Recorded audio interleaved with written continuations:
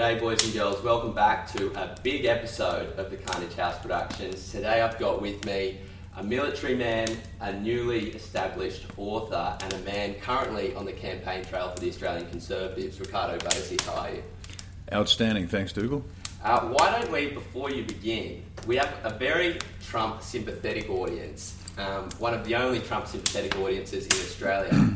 Why don't you tell us about your new book, Greatness Awaits You, the 5 Pillars of Real Leadership, and tell us the dedication. Sure. These are words that I found in a 1952 edition of Encyclopaedia Britannica, and I think it's apt, and I'll read it in full, because I think you'll like it. The heroes of history and poetry may be cruel, violent, self-seeking, ruthless, intemperate, and unjust, but they were never cowards. They do not falter nor give way. They do not despair in the face of almost hopeless odds. They have the strength and the stamina to achieve whatever they set their minds and wills to do. They would not be heroes if they were not men of courage. This is the very meaning of heroism, which gives the legendary heroes almost the stature of gods. This book is dedicated to President Donald J. Trump, 45th President of the United States of America, who in time will be known as one of the United States' most heroic presidents. And I thought that summed up the Big Don perfectly. Big Don, it does. Well, thank you very much for that. Boys and girls, we're going to return to the book at the end and see what Ricardo has written in it. But to start off, I want to talk about the Australian Conservatives Party. Now, this is the party that was started by Cory Bernardi. When he split off from the Liberal Party, and it was a split that was kind of founded in ideological grounds, if I'm correct, why don't you kind of run us through the foundation story of the Australian Conservatives? Sure. It was a long time coming because the Australian polity had been drifting left for decades. And most of us sort of sit back and think, no, I'll be okay, I can see things are a bit wrong, but somebody will take care of it. But what we didn't notice was that it was drifting and drifting and drifting and drifting. It eventually got to the point where it was clear that elements of the Liberal Party were now Labor were now communists, and the Greens are insane. Right. And so it's not so much that Cory left the Liberals left Cory. Now that's not entirely fair because there is a rump of good conservative Liberals still in the party desperately trying to hold ground. But the forces dragging the Liberals to the left are almost insuperable. Almost, because we can bring the country back. And so Cory eventually said, enough's enough. And he knew he'd take a hit in his popularity for an apparent act of betrayal. And I can understand that. But on the other side, it wasn't so much he betrayed the party, but the party betrayed him. And the party betrayed their voters and their supporters. And the evidence was that they left in droves. The membership just didn't turn up with their donations. They didn't turn up with their time. They had to pay people to hand out how to vote cards. So that's evidence that what Cory did actually struck a chord, not with everybody, but with enough. And so the principles that Cory was trying to defend were classic liberal Menzies-type principles, foundational issues that have stood the test of time. A mum and dad make the best family. Now, it's not the only family, but it's the best family. On a 93-point checklist of how kids do best, a natural mum and a natural dad do best. Our Christian Judeo heritage, the very foundations of what we think is normal and natural is that. And yet people think that we can do away with that, and they are just naturally good people. Everybody thinks they're good people because they're born good people. It's not true. They were born in a society, and somebody quite rightly said, Australia and the West is running on the fumes of Christianity, and it is. Because if you look at any of the civilizations or political structures that have removed Christianity from them, Nazism, communism, Islam, they're all murderous societies. It attracts the basest instinct of men. Men have two parts. We have the animal and the divine. And you see what happens when you remove the divine from our foundational thoughts. So this was the foundation that Cory was hanging on to. And he wanted to hang on to that and give everyone a place to go that still believed in these foundational issues. Okay. I would tend to agree with you, Mr. Bernardi, but what would you say to the idea that kind of these nice Christian societies or Judeo-Christian societies that we like might have only been around for the last 200 or 300 years, while Christianity's been around for 2000? Would you still say then that Christianity is an essential piece of a good society, considering the fact that some of those older societies weren't very nice? Societies are never nice. That's the point. People think that you've got two choices here. The noble savage, Rousseau's noble savage, or the Hobbesian world where life is brutal and short. Well, I've lived and worked in enough places where life is brutal and short. And it's just nothing like Australia. We're the aberration here. Australia and the West is not normal. If you take a global picture. Well, what do you think is it about Christianity that might make a society that people like to live in? Really simple. And you know what the enemy fears most by what they attack most vigorously. And the two things that the socialists and everybody else wants to attack is the natural family and Christianity specifically. And now why is that? It's a really good question. And the answer is really simple. Because in Christianity, every one of us, everyone out there, every one of you is worth exactly the same as the man or woman next to you. Exactly the same in God's eyes. So if everyone is of equal value, then life is intrinsically valuable. And if life is intrinsically valuable, then they can't attack it. But what they want to do is they want to remove that issue that life is intrinsically important in and of itself. It doesn't matter who you are. There's no slaves, there's no kings, you're all equal. And so, and here's the danger, and this is where people don't see the danger. It creeps in. They're very subtle, the socialists, and we'll talk about that later. There are 5 threats facing the country, and socialism is one of them. But they're very, very clever, because if they can convince us that they can take our property, which they have, and they can take our liberty, which they have, and the last one is they can take our lives, and they do that with full-term abortion. And this is now legal in Australia, in Tasmania, Victoria and Queensland. Full-term abortion up to the moment of birth is legal. Look it up. Don't believe me. It's frightening. You're paying for it. So they can take life at the beginning of life, and they can take life at the end of life with euthanasia. So if they have some sort of utilitarian approach, then life is nothing. And so if your property, your liberty and your life can be taken by government, what's left? Nothing. Not very much. I think you're going to be preaching to the choir today. Good. We love some small government talk, some limited government. On the Australian Conservatives website, I think it's the first principle is limited government. And when you talk about liberty and freedom, what is it you mean by that, and why do you think that's important? It comes back. There's a nice segue from the last point. The government's authority comes from us, and when I do my talks, it's quite revealing. There's a young barmaid at an RSL where I did a talk, and she said, "But I'm just a barmaid." And I said, "No, you are the authority from which the government derives its power." Now, these are words she's never heard before.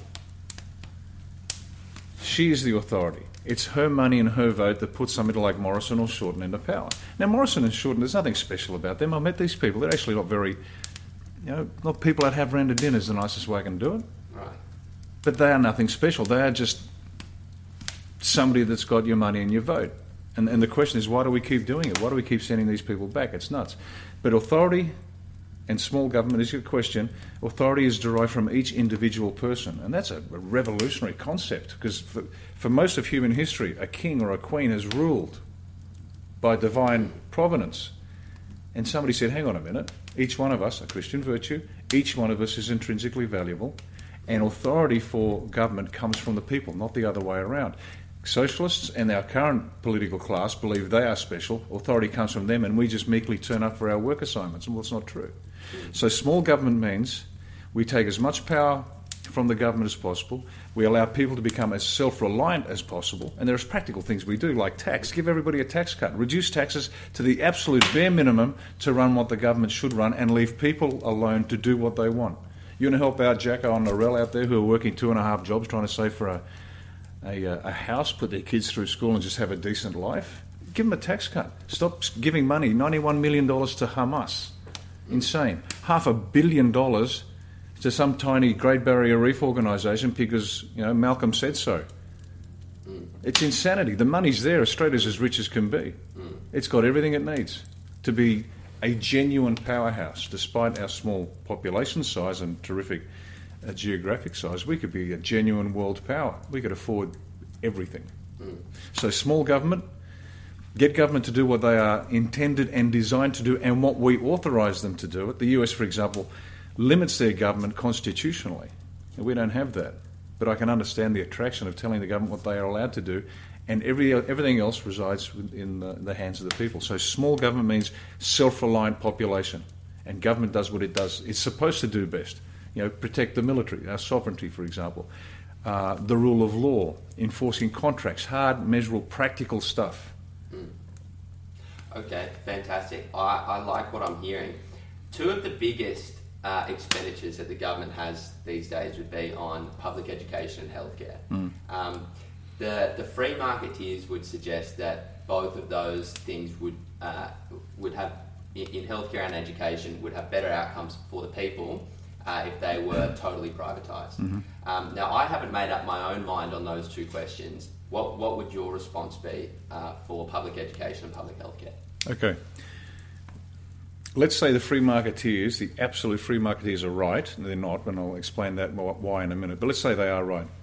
Just to transition from point A to point B, you're dealing with lives and livelihoods. You just can't turn off the tap and say, look after yourself, folks, it's up to you. That's just insane. We're a sovereign nation. We're not inputs to somebody's economic model. That's part of it, but we're a sovereign nation. And once again, the power comes from the people. So if you wanted to transition to a more self-reliant model where the people are more responsible for their health care, that means money, and more responsible for the education of children, and that means money, that's fine, but you need to transition in a measured way that brings everybody with you so you don't lose people. Point number two, there's always going to be a part of the community that is just incapable of looking after themselves for a whole range of reasons. Legitimately, they just need help. And it's about, believe it or not, 7 to 10% in my estimation, and they just need to be looked after, and we can't leave them behind. So there has to be some element of safety for those that are incapable. Now, unfortunately, there's a bunch of lazy buggers that pretend to be incapable, and they want their hand out saying, give me more. Well, no, that's not the way it works. Because every dollar that we give them, it doesn't come from the government, it comes from somebody else. Well, it's an interesting point, and Jordan Peterson, I know Joel's a big fan of. Quick shout out to Joel Jamal who organised this. We had him on the podcast last week. But Jordan Peterson says that I think it's the US military, and you might know more about this than I do, has an IQ level, an IQ cutoff for people it takes in to join the army to be like kind of rank and file soldiers. And I think the number it's 72 or 82, but basically 82. But basically, there's a cutoff number which says that if you have an IQ under 82, any task we give you you're actually not going to perform it in any legitimate way or any way that'll actually improve the state of the task from the point at which we gave it to you. So what that means in real life, in a normal society, I guess, is that those people just don't have the mental capabilities to perform a job well enough, I guess, that they can earn a decent income, potentially, right? And so that speaks to the point that there might legitimately be people who can't look after themselves. And I guess then it's a kind of tough divide between how much do you provide, because then you also get the people who kind of pretend, but then you also get the people who need the help. But so what would your policy be, let's say, or what would your preferred policy be for education and healthcare in Australia? Well, let's just finish the healthcare off, or the supporting those that can't help themselves. Charities for decades have done fantastic work. Sheltered workshops, they used to be called. Now a term of derision, but in those days it was a place where those who couldn't look after themselves could contribute meaningfully to an organisation. Packaging and sending off parcels, for example. There's a good example here in Sydney.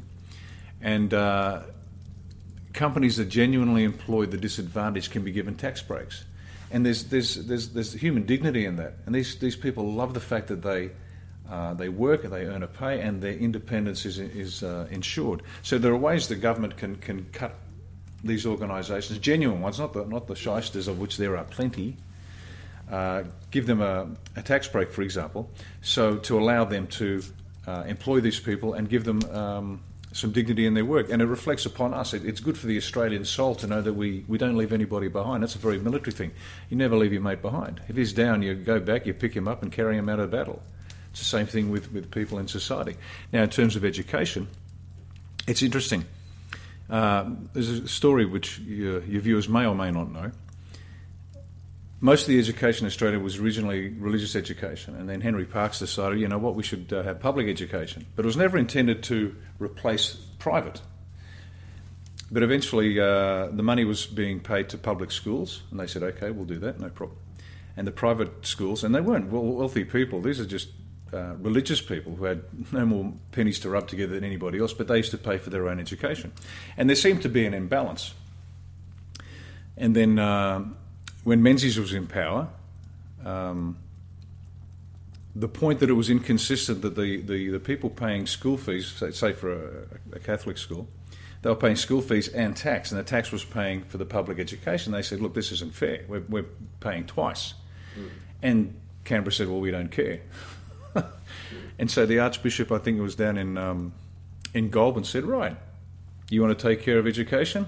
And he closed down all the schools in Goulburn and sent all the kids to the public schools. And of course the system completely overloaded and broke. Right. And they made the point. It lasted some weeks, the strike. And then eventually the government said, you're right, okay, tell you what, we'll give you some money to assist you, that's the private schools, simply because your people are paying twice. Now, that's a good model. The public schools, we pay for public education, which is a good thing. Those that want a private education, and generally because of the quality of the education or the religious beliefs, that's why it exists, they should be assisted because the country cannot afford to educate every child in the country. And we are those of us that send our kids to private schools are subsidising the others. Now, the policy we do have, which is critical, is we want to introduce vouchers. So parents get a voucher that they can spend in any school and any location. Because at the moment you're compelled, if you want to go to a public school, you're compelled to go to a particular school in a particular area and you have to accept whatever that school gives you. And some of these schools are not good. Now, there's some dedicated teachers, so don't go tearing your party dresses or running around with your hair on fire. There's some excellent dedicated teachers and principals. There really are. It's fantastic. But some of the things that are being taught in these schools is nonsense. That's the curriculum. And secondly, some of the teachers are just bloody awful. And parents, I'm in this situation now, I'm looking at some of the schools and thinking I need to send my kids to additional tutoring because the schools can't manage it. So if you give each individual a voucher, then the parent can choose the school. Now here's the marketplace entering into education, because a good principal with good teachers will attract like a magnet a ton of people that want to turn up. And so they turn up with their voucher. Instead of it going from the government to the school, it goes from the government to the parents. They turn up, the principal says, wow, we've got 100 more kids this year than last year, we've got the money, we can build more facilities. And the school that isn't delivering quality education, and it's hard and measurable, there's nothing ideological about this. You know, kids in Kazakhstan can read and write better than our kids. They can add up better than our kids, there's something wrong with that. If you can't produce the results, you fail. And so that school starts to lose its child population, the student population. Mm-hmm. And so something has to be done about it, so they need to fix it. So this is the way the marketplace can solve the standards of teaching in Australia, reward those who can, and penalise those that just aren't, they're taking money under false pretences. Well, I think that's a great idea because it would introduce competition, and I think that would generally elevate the standard of education. But do you think that would change the amount of money that gets invested into public education overall? Because it is quite expensive. And if you want to reduce taxes, would you support cuts to public education, or how would you? Not initially. Once again, there's a time factor we've got to introduce here.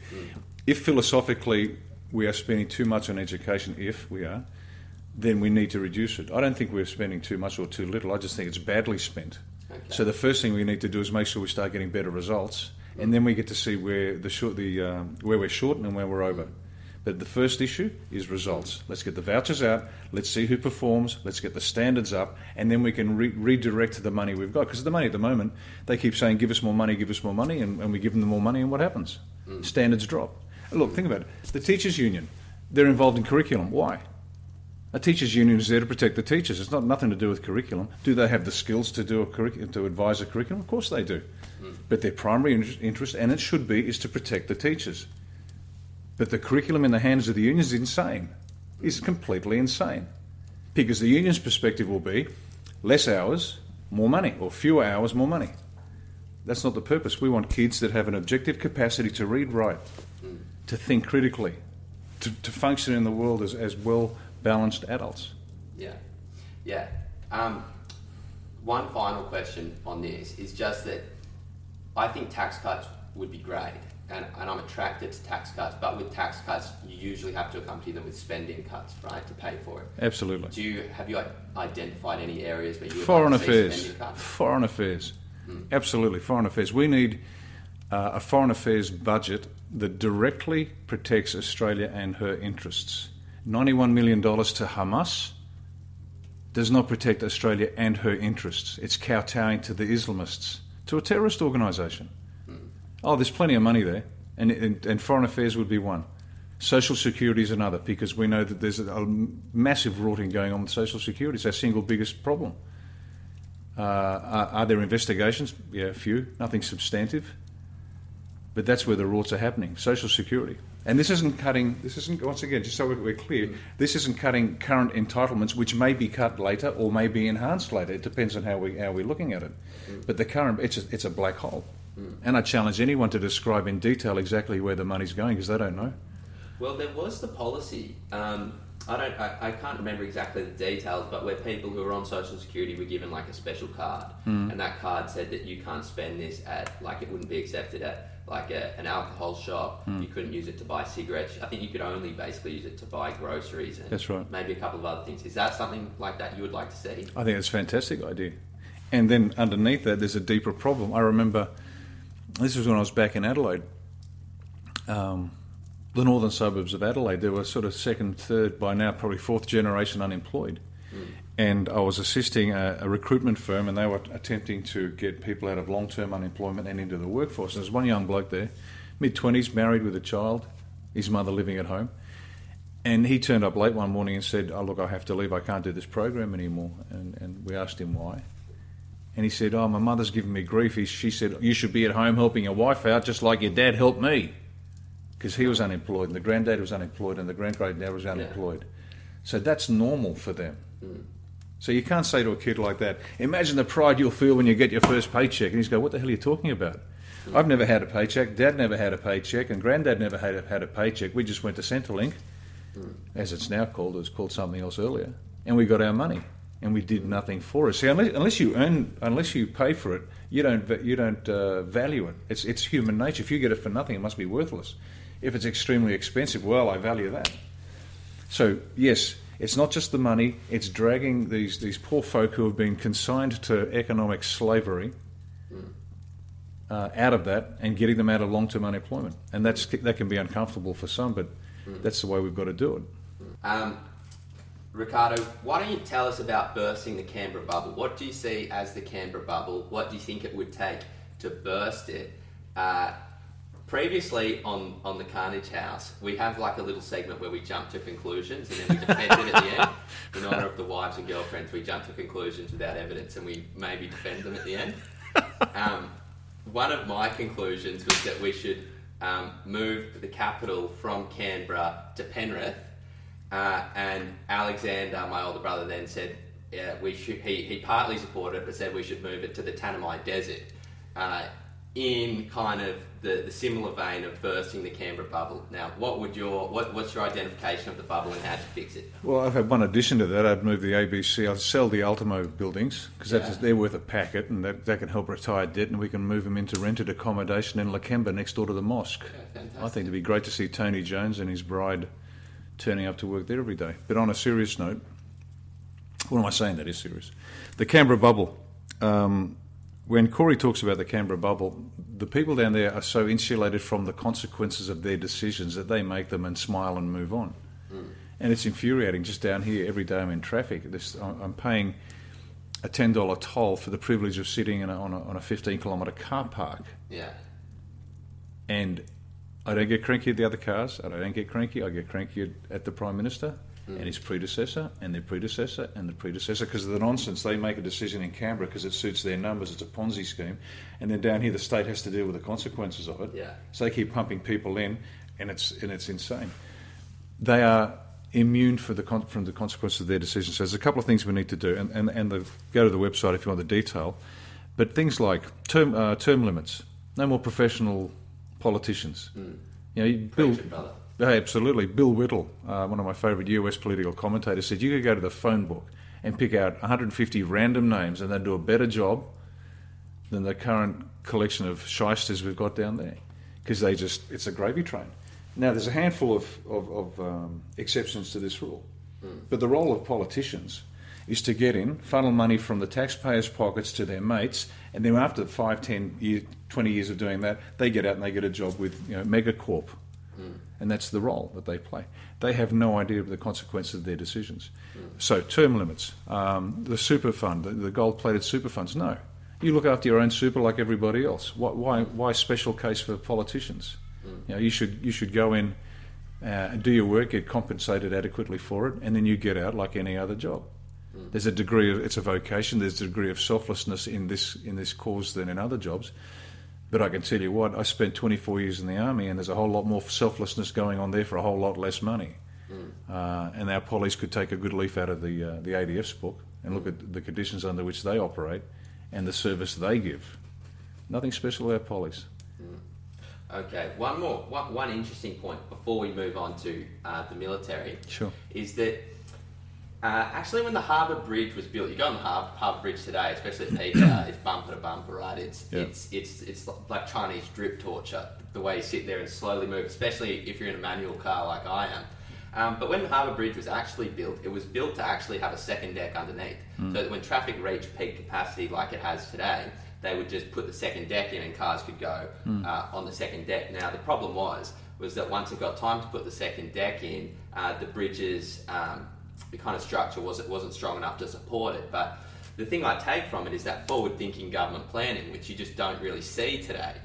You just see this kind of how do I win the next election, or how do I not get the next news poll to go against me.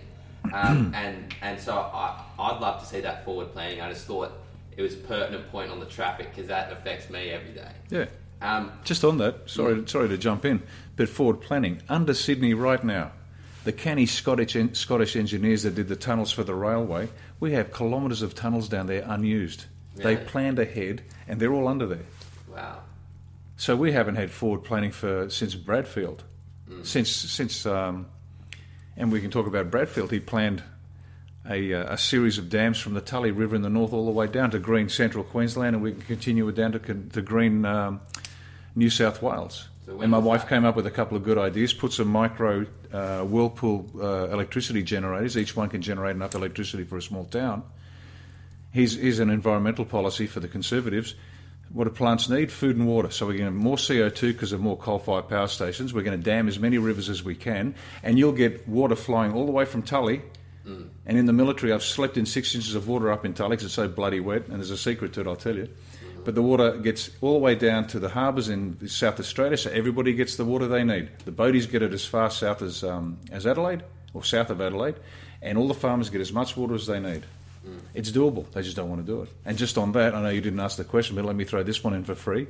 The Greenies, whenever you put a policy up, they go, "Oh no, don't worry about the cost. No, the cost. Don't worry about the cost. It's think of the children, think of the trees, think of the walrus." And the one policy they say cost too much is damming the rivers from Tully and south. And they go, "Oh no, we can't do it. Cost too much." Really? You know why? Because they know it'll put them out of a job, because there'll never be another drought in Queensland, never be another drought in New South Wales. And we've got the money and we can do it now. And as I say, you put the generators down there, you got hydroelectricity all the way down. And then they say, "Oh, what about Aboriginal artefacts?" Oh, dear me. Great. Subsurface dams, they've got them. Reservoirs, they build them overseas already. It's all doable. There's no evaporation. It all works. It can all be done. Well, we love that. We love thinking outside the box, and you heard it here first from Ricardo Bosi of the Australian Conservatives. But it would be, I would get a lot of angry messages. Sure. I would get a lot of angry messages if I just skipped to the military question without talking to you about the CO2 plant food comment. Sure. Do you have? I'm very happy to admit there's a lot of things I don't know about. Sure. I haven't made up my mind on climate change, partly because there are members of my family who are some very famous climate change deniers. But, I was kind of raised in a school system which has climate change as kind of an accepted truth. The UN very much accepts climate change as kind of a truism. And with that the kind of flow-on effect is that CO2 is we want less CO2, not more. Is kind of the environmental instinct that at least a lot of the listeners would have. What would you say? What would you say to that? And what would the climate change policy be of the Australian Conservatives? None. We don't have one because anthropogenic global warming is complete nonsense. The surface temperature of Mars is rising. Do they have a lot of cows farting or heavy industry there? No, it's called the sun. And we have cycles. This is quite nonsense. This is one of the warmest period in the cyclical human history. It's going to get freezing cold in about 5,000 years. But this is quite normal. This is nothing we're doing. This is like a flea deciding that it's affecting the cow. It's not doing a thing. You've been lied to. I'm sorry, but you've been lied to because I'm old enough to remember the Ice Age scare of the 70s. We're all going to die because of the Ice Age. It's just action, reaction. They just create drama. They lie to us. They are lying. And the moment you mentioned the UN, goodness me, let me give you a UN story. I was up in Newcastle, and this used to be the beating industrial heart of Australia. Mines, steel, heavy industry. You know, we were so self-reliant. There was work and there was productivity and value and money and schools and art and everything that comes from a good Western industrialised society. And I was up there some weeks ago talking to a crowd, and I said, look, one of your big challenges is the UN. And I knew what I'd get. I'd get the glazed over looks of Jacko and Norell from Newcastle saying, what the hell's the UN got to do with us? And that's a good question. I explained to them. I said, did you know that your mayor, the mayor of Newcastle, in I think it was 2016, you can check the dates if you like, 2016 I think, went to Geneva to sign a compact with the UN to say we are now a UN local council. There's this global network of councils. And then the UN representative came to Newcastle and he signed a document in Newcastle. It's all in the papers, you can look it up. And they're now going to donate something like $500 million over 10 years to the university to establish a climate and disaster relief capability. And that's very exciting, except that doesn't provide work for Jacko Norell and their kids. Doesn't provide for the schools. The university does well, but they don't. And then the Lord Mayor, and bear in mind there is no constitutional role for a council, a local government council in Australia. It's a fictitious thing that was created to collect rubbish. And here they are, the UN is bypassing the federal government and the state government, going straight to this unconstitutional body. And this unconstitutional body proudly said, our city's strategic plan, and everyone's got a strategic plan, is lifted directly from the United Nations. And those cowards in Canberra and the cowards in Sydney say nothing about the abrogation of responsibility for the leadership of the country. It's going straight from the UN to the Newcastle City Council. And these people in front of me were horrified. The UN is lying to you. The UN is run by, and here's some background for you kids, the largest voting bloc in the UN is called the OIC, the Organisation of Islamic Cooperation. 57 member states, and they run the UN. They say we're voting on this, and that's why Israel gets kicked in the ghoulies, once a week, every week, for human rights abuses, where you've got Saudi and Qatar and Bahrain and all these other countries stoning adulterers, rape victims basically, throwing gays off buildings, and they're on the Human Rights Council. Anything that comes out of the UN is utterly suspect. And they've got a lovely blue flag, and if you want to believe in Kumbaya, then great, but don't do it with the UN, because they're a bunch of crooks. Okay, great. Love that. Now, this is a topic, our next topic, the military, is one that you would have particular expertise in. Sure. You spent how long in the military? 24 years. And what was your service comprised of? What did you do? Okay, I served in a number of fighting regiments as well as staff positions and training positions. You've got three types of jobs. I was in the Royal Australian Regiment, 2nd 4th Battalion, which was light infantry, which means you carry your house on your back. There's nothing light about carrying 60 kgs on your back.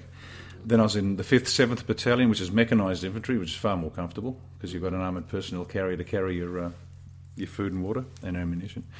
I also spent time in the Special Air Service Regiment in Perth, one of the Special Ops regiments, and also the 1st Commando Regiment. Okay. As well as stints in Army headquarters, Special Operations, I was in the Combined Joint Task Force Kuwait as the Australian Liaison Officer and National Commander. We had an SAS squadron deployed over there, so I worked to the US General. That was exciting. Well, before we get into the military, we should just extend on behalf of our audience a quick thank you. Most of us will never really, will never join the army, and we'll never really even see the army. But our lives are definitely, we definitely benefit from having the army there. I assume you guys go through a lot of stuff that we couldn't really imagine that lets us do our day-to-day stuff. So I think it's good usually to pay a tribute of thanks and respect. So on behalf of the Carnage House audience, we'd like to say thank you. And now we want to talk about the military. Why don't you tell us what you think the state of the military is, what's good, what's bad, and what needs to be done? Okay. There's some good plans to enhance our capability to deliver lethal force against the enemy. And you've got to remember that's what the Army, Navy and Air Force are there to do. We're there to kill people, that's it. Now, clever military leadership will shape a battlefield to minimise the casualties and to convince the adversary that it's time to go home. But that's just an approach, because diplomacy can do that, trade can do that, corruption can do that. But in the end, as a force of last resort, the government says we need you to go over there and kill some people, because there is no meeting in the minds. And if anybody believes that we've evolved beyond barbarism, I hate to break your hearts, but you look at the world in one or two ways. War is the period between peace, or peace is the period between war. And if you look at history, peace is the period between war. This is a brutal competition, has been since Cain killed Abel. That's what life on this planet is. You've got to fight to survive. Now, in Australia, we're a bit like the dodos. The dodos became extinct because they had no natural predator, and they had no idea what a predator looked like. And the Portuguese sailors turned up on the island, the dodos wandered up and gobbled at them, and they just grabbed them by the neck and ate them. And in no time they were extinct because they could not identify a threat. Now, extended periods of peace will do that to you, but when you've got a government and a mainstream media that won't tell you what's going on, you think life's fine. Well, it's not. And your audience, I'm hoping, is very, very savvy, and they get their news from somewhere other than the ABC. Mm-hmm. And they know there's slavery going on in Northern Africa. You know, the Muslims are running the slave trade all over again. Did it for 1,400 years. That's still continuing. You know, girls are getting raped in Pakistan and they get stoned for adultery. Mm. You know, this sort of nonsense. Let me quote my favourite American philosopher, Rocky Balboa. And I love this quote, and it's a ripper, because whoever writes it, it's not quite Shakespeare, but geez, he's bloody close. And there's this scene where, Rocky's talking to his boy who's whining about how Rocky's comeback's going to cause him some embarrassment. And he says, and I hope I can get this right, let me tell you something that you already know. Life ain't all sunshine and rainbows. It's a mean and nasty place, and it'll beat you to your knees and keep you there permanently if you let it. You mean nobody's going to hit as hard as life. But it's not how hard you can hit. It's about how hard you can get hit and keep moving forward. How hard you can get hit and keep moving forward. That's how winning is done. Now, if you know what you want, then go out and get it. But you've got to be willing to take the hits. Now, unfortunately, what we've got in Australia is a population that's not willing to take the hits. And a government less likely to do so. So all they do is they don't win. Leadership's about winning. The purpose, it's in the book. Free tip. The purpose of leadership is to win, and we've got a government that just manages decline, manages failure. We concede. Well, let me tell you what the rest of the world thinks about that. They laugh at us. Because what we think is an act of compassion, they see as weakness. It's brutal out there. It's not nice. So the Defence Force has to be ready to deliver this lethal force on the say-so. But it has to be real and it has to be hard. The importance of deterrence cannot be underestimated. And the only way we do that is to have a defence force which is militarily intimidating. That means everybody to our north and east and west looks at us and go, don't touch the Aussies, because we'll cop a flogging like we did last time. And that's what we want in their heads. Because there's not nice people over there. You know, turn the other cheek isn't part of any other religion, I can tell you. And so they're nasty, and we've got to be hard back. Now, having said all of that, there are parts of the Defence Force that are developing capability very, very well. We're putting some high-tech stuff up. That's great. But what's undermining the military, and this is the cowardice of the air marshals, admirals and generals, in allowing the the soul of the military, what makes us different from civilians, basically, to be eroded to the point where it doesn't matter anymore. You know, the pink fingernail nonsense, the calling people by different pronouns at the Defence Force Academy. It's insane. You know, I said it once before, if someone's going to be offended because they were called he or she, they're not optimised for warfighting. I mean, if that's going to send them around the twist, then they don't want to go into combat. And you don't have to experience it, no, just read any book. It's nasty, it's hard. And so we're being betrayed in the worst kind of way, because the damage being done to the soul of the military is harder to fix. If they buy us the wrong piece of kit, diggers are great. They'll always find a way around the general's shortcomings, always has been the way. But if they destroy what makes an Australian soldier a hard, tough person to beat, then we're in real trouble. And the ADF needs to be cleaned out. The hierarchy has sold out. There's not a bollock amongst them. So you'd go through and clean them out, would you? That's what you would like to see? You betcha. And I got asked this question the other day. What would you do? And I said, that's easy. I'd go see President Don and say, Don, I've got a request that you might be able to help me with. I need a good 4-star Marine, one that knows how to kick ass and take names. And we're going to give him a 5-year contract, and he can be the chief of the Defence Force, and he's going to re-establish what used to be a professional Defence Force. 5-year contract, clean it out. Get them refocused on winning wars. And anything that doesn't contribute to increased lethality on the battlefield. And that's the metric that counts. Nothing else matters. Better lethality than the enemy.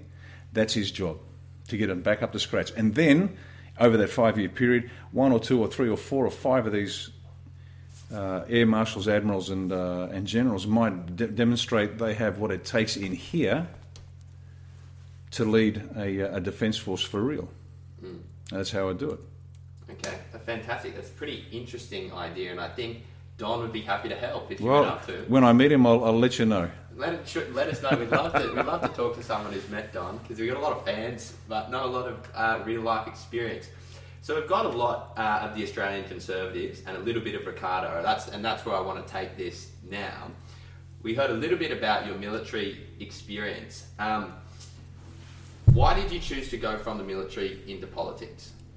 I didn't, not from the military to politics, I went from military to business. Excuse me. I got to the point where I was a Lieutenant Colonel in Headquarters Special Ops, but I knew that I'd want to get out at some point, and I didn't know whether I wanted to go into a major corporate or become an entrepreneur. And the idea of going from one large lumbering organisation to another large lumbering organisation didn't thrill me, so I did some business courses. And this is while I'm still in the military. I just started starting companies. So I'd get an idea, put some money into it, and see how it worked. And I did this over and over again. And so that was 6 years. I was in business for 6 years while I was in the military. And then when it came time to get out, I did, and it was fine. So it was an easy transition for me. Normally, it's quite challenging.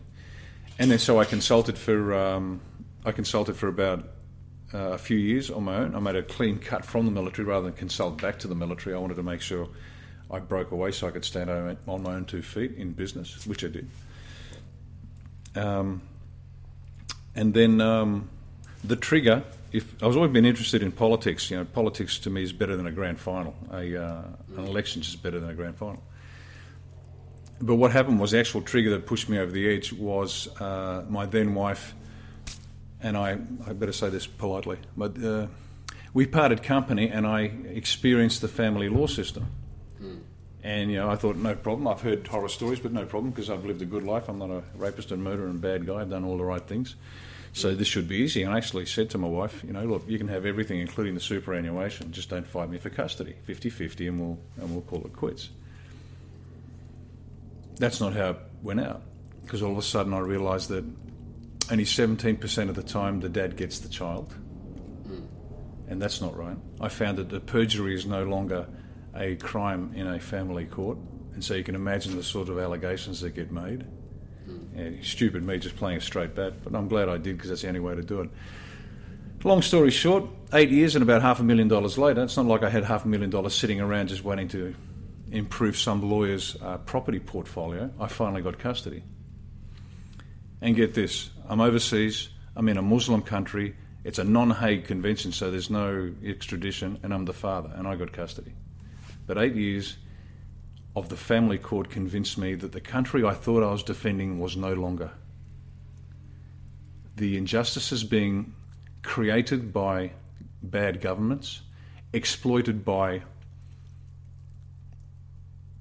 got to be careful here,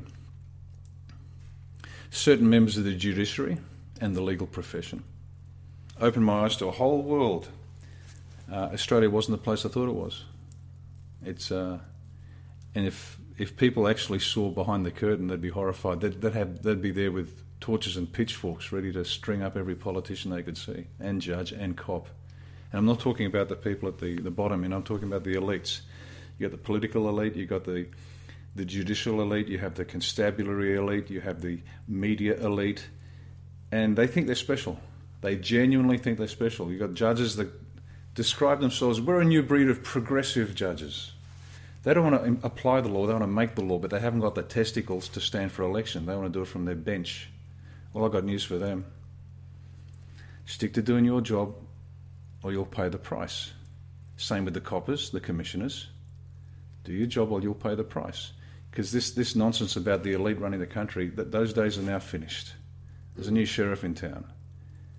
And I'm not going anywhere. Win or lose this election, I'm here for the next 40 years to fix the country. I took an oath a long time ago to defend Australia. That had no expiration date. Now, just because I'm no longer in uniform doesn't mean my desire to see this country, and here's my definition, this is what I'm working for. And every word is carefully selected because it's pregnant with meaning. Australia is a sovereign, self-reliant Western democracy, which is economically powerful, militarily intimidating, politically free, culturally vibrant, and socially cohesive. And every policy that comes across my desk, I run through that filter. And if it helps achieve that, it's in. And if it's to the least degree pulling away from that, then it doesn't get in. Sovereign nation, what does that mean? We don't bow to any foreign nation, including the UN, if it's not in our interests. See you later. It's not going to happen. Not going to happen. Economically powerful.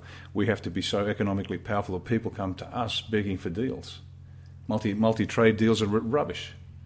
Bilateral's the only way to go. We get reciprocity, we'll do deals with you. We don't have reciprocity, go somewhere else. There's a big world out there to do business with, big markets. Our government has intentionally set ourselves on we're bent over a barrel with China, where we have to do what China wants. Now, I've got no problem with the Chinese. Well, I do. Some of their practices are a little abhorrent. But real life's real life. But if it doesn't meet that criteria, then it fails. If it meets that criteria, then that's the policy we're going to run with.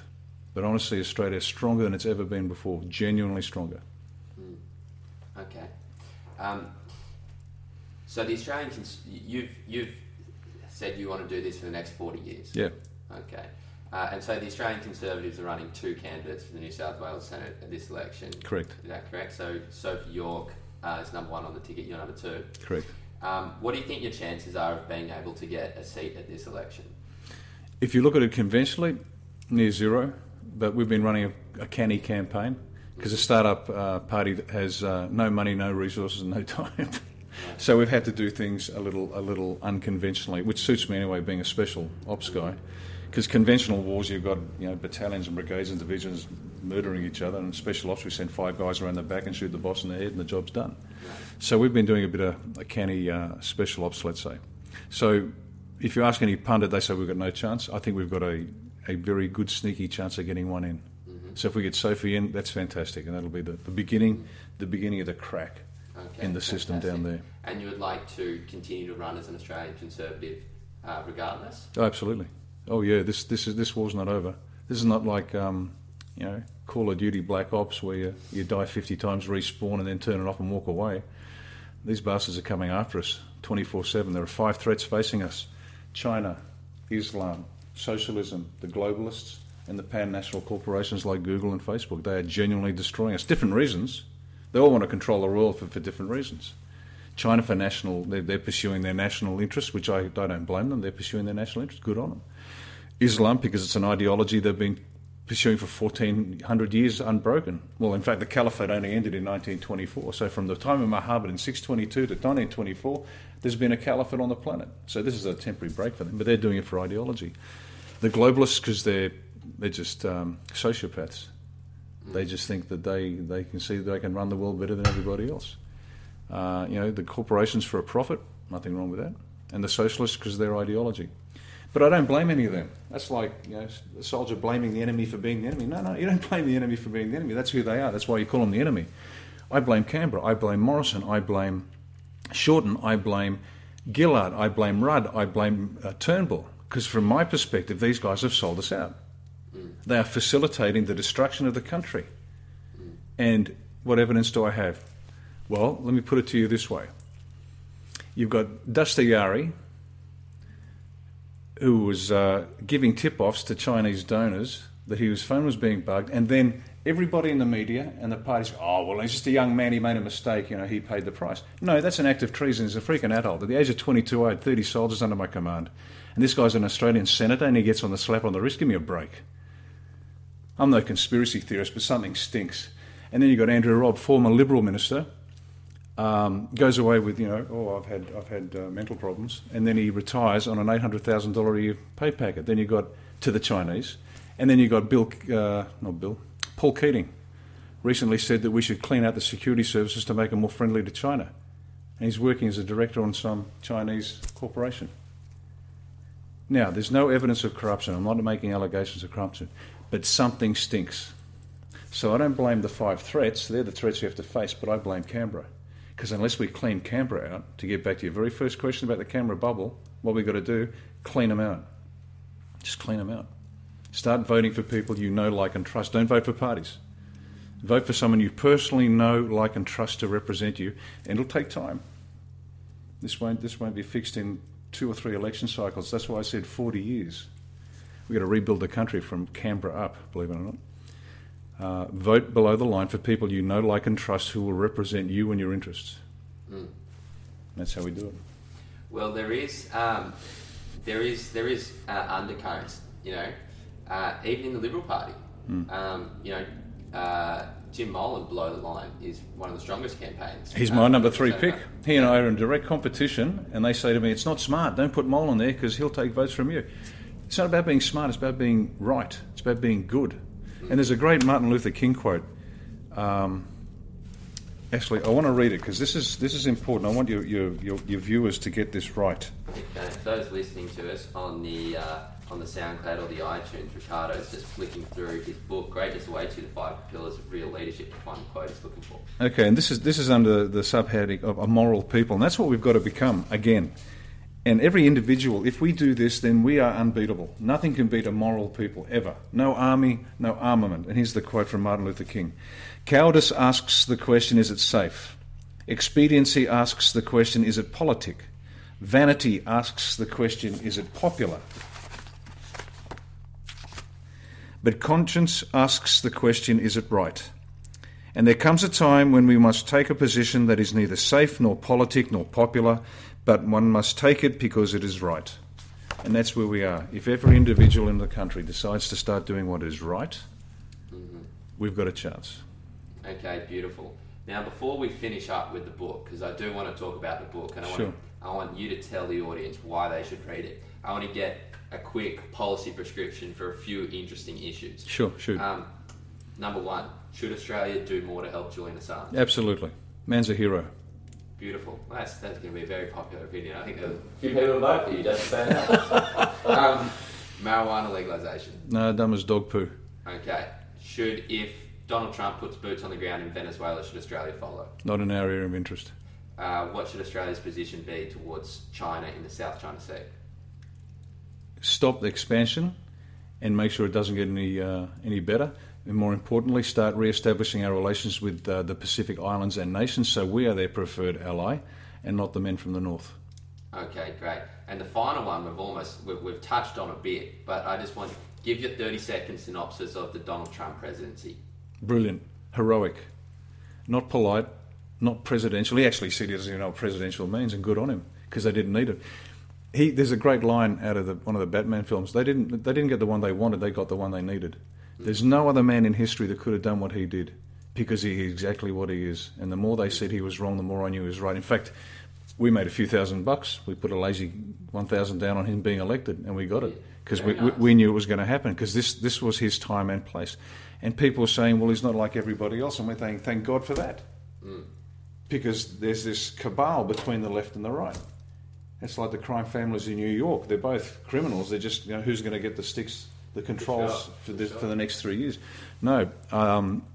The numbers coming out of the US are brilliant. Hispanic employment up, black employment up, food stamps down, all the economic indicators in a real practical human sense, quite apart from the stock market and the NASDAQ, which are going through the roof, but those hard human things, is doing brilliantly.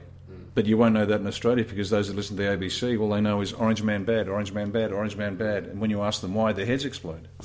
Well, it is absolutely true that, Donald Trump now, as far as I'm aware, is at a 50 or 51% approval rating. Yeah, he's over 50%. Which is absolutely fantastic.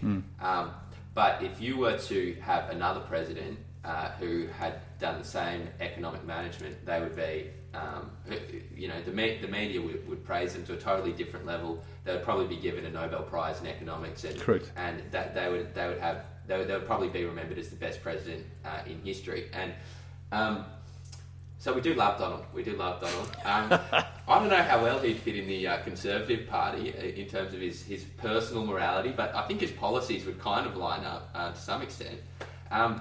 But let's finish with Greatness Awaits You, the 5 Pillars of Leadership by Lieutenant Colonel Ricardo Bosi.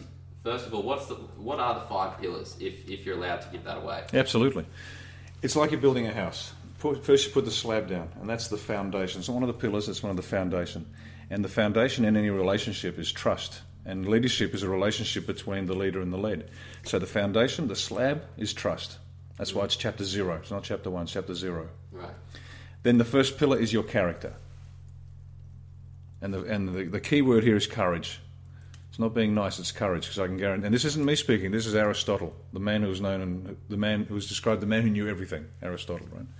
Because courage guarantees everything else. You can be the smartest guy, it doesn't matter.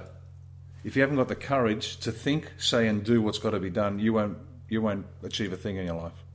So character, and the first and the key word there is courage. The second pillar is your capability. You've got to know your job. And knowing your job has a couple of parts. There's the skill and the will, and then you've got to know people. So there's the actual technical stuff, you got to know people. Because relationships, leadership is a relationship. There's a great quote. People ask me, how do you get into an elite level of anything? Well, having been in an elite level of special ops, I can tell you. There's always one special secret that you need to know. Now, in business, elite business people know the secret, and David Rockefeller Senior knew this, founder of Standard Oil and philanthropist. He said, the ability to deal with people is as purchasable a commodity as sugar or coffee, and I will pay more for that ability than any other under the sun. So the ability to deal with people, to lead people. So there's the richest guy on the planet, and what's he looking for? The one quality? The ability to lead. And that's why it's critical. So forget whatever technical skill you got, that's great. Be the best movie producer, be the best mechanic, be the best accountant. But when you're running a company, the skill you need is the ability to deal with people, which is leadership, and that's the second one. The third one is your invention. You've got to come up with something new. You've got to see the world and not just copy what everybody else is doing. You've got to come up with something new. Now, the secret here is if you're not naturally inventive or creative or you can't see the next best thing, that's fine. Just get somebody on your team who can. And that's how you've come up with there's a great story with that. If we've got time, I'll tell you. But the third one is your invention. The fourth one is their empowerment. So now finally we're talking about the people that you want to lead. And it's all about empowering them. And the last one is you. So the foundation is trust. Then it's your character, your capability, your invention, their empowerment, and you. And what people will notice is it's all about you. It's not about the people. When I consult to companies on leadership, which is what I do for a business, invariably they'll say, can you teach us how to get them to do what we say? And I just smile and I go, yeah, well, let's fix you up first and make you such an attractive leader, they'll be dying to do what you say. Does that are we okay with that? And that's the way you do it. It's not about barking orders. And you won't get any military-style leadership in this because military know nothing of leadership. They know a lot about command. Command is the lawful execution of authority. The leadership comes from here. And here's my definition. We'll finish with this, and this is key. because I've worked with a lot of great leaders, and there are a lot of excellent definitions out there, but they're all inadequate. They'll never quite make it, so I had to come up with my own. And I've been in this game for over 40 years. And I finally came up with a definition I liked, and it's this. A real leader is one who uses nothing but what they are, to unite many to achieve good. And every word is very carefully selected.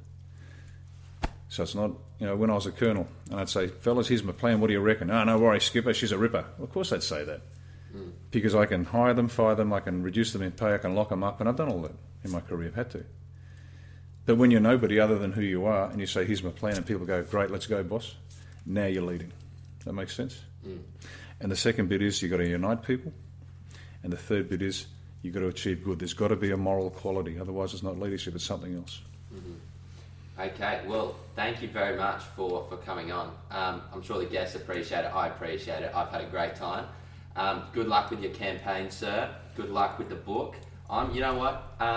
We've talked about it before, but we haven't quite executed it yet. Start doing book reviews. This might be a good one to do our first book review of. So if you'd like that, let us know in the comments down below. Let us know what you thought about Ricardo Bossi, and let us know what you think about the Australian Conservatives. Is it a party that you'd like to follow? Is there something you'd like to clarify, or something, some suggestions? We'd love to hear it. Thanks for coming on, Ricardo. Hopefully you can come on again sometime in the future. Absolute pleasure. Thanks, Dougal, and have a great life, kids. Okay, see you later. Bye-bye.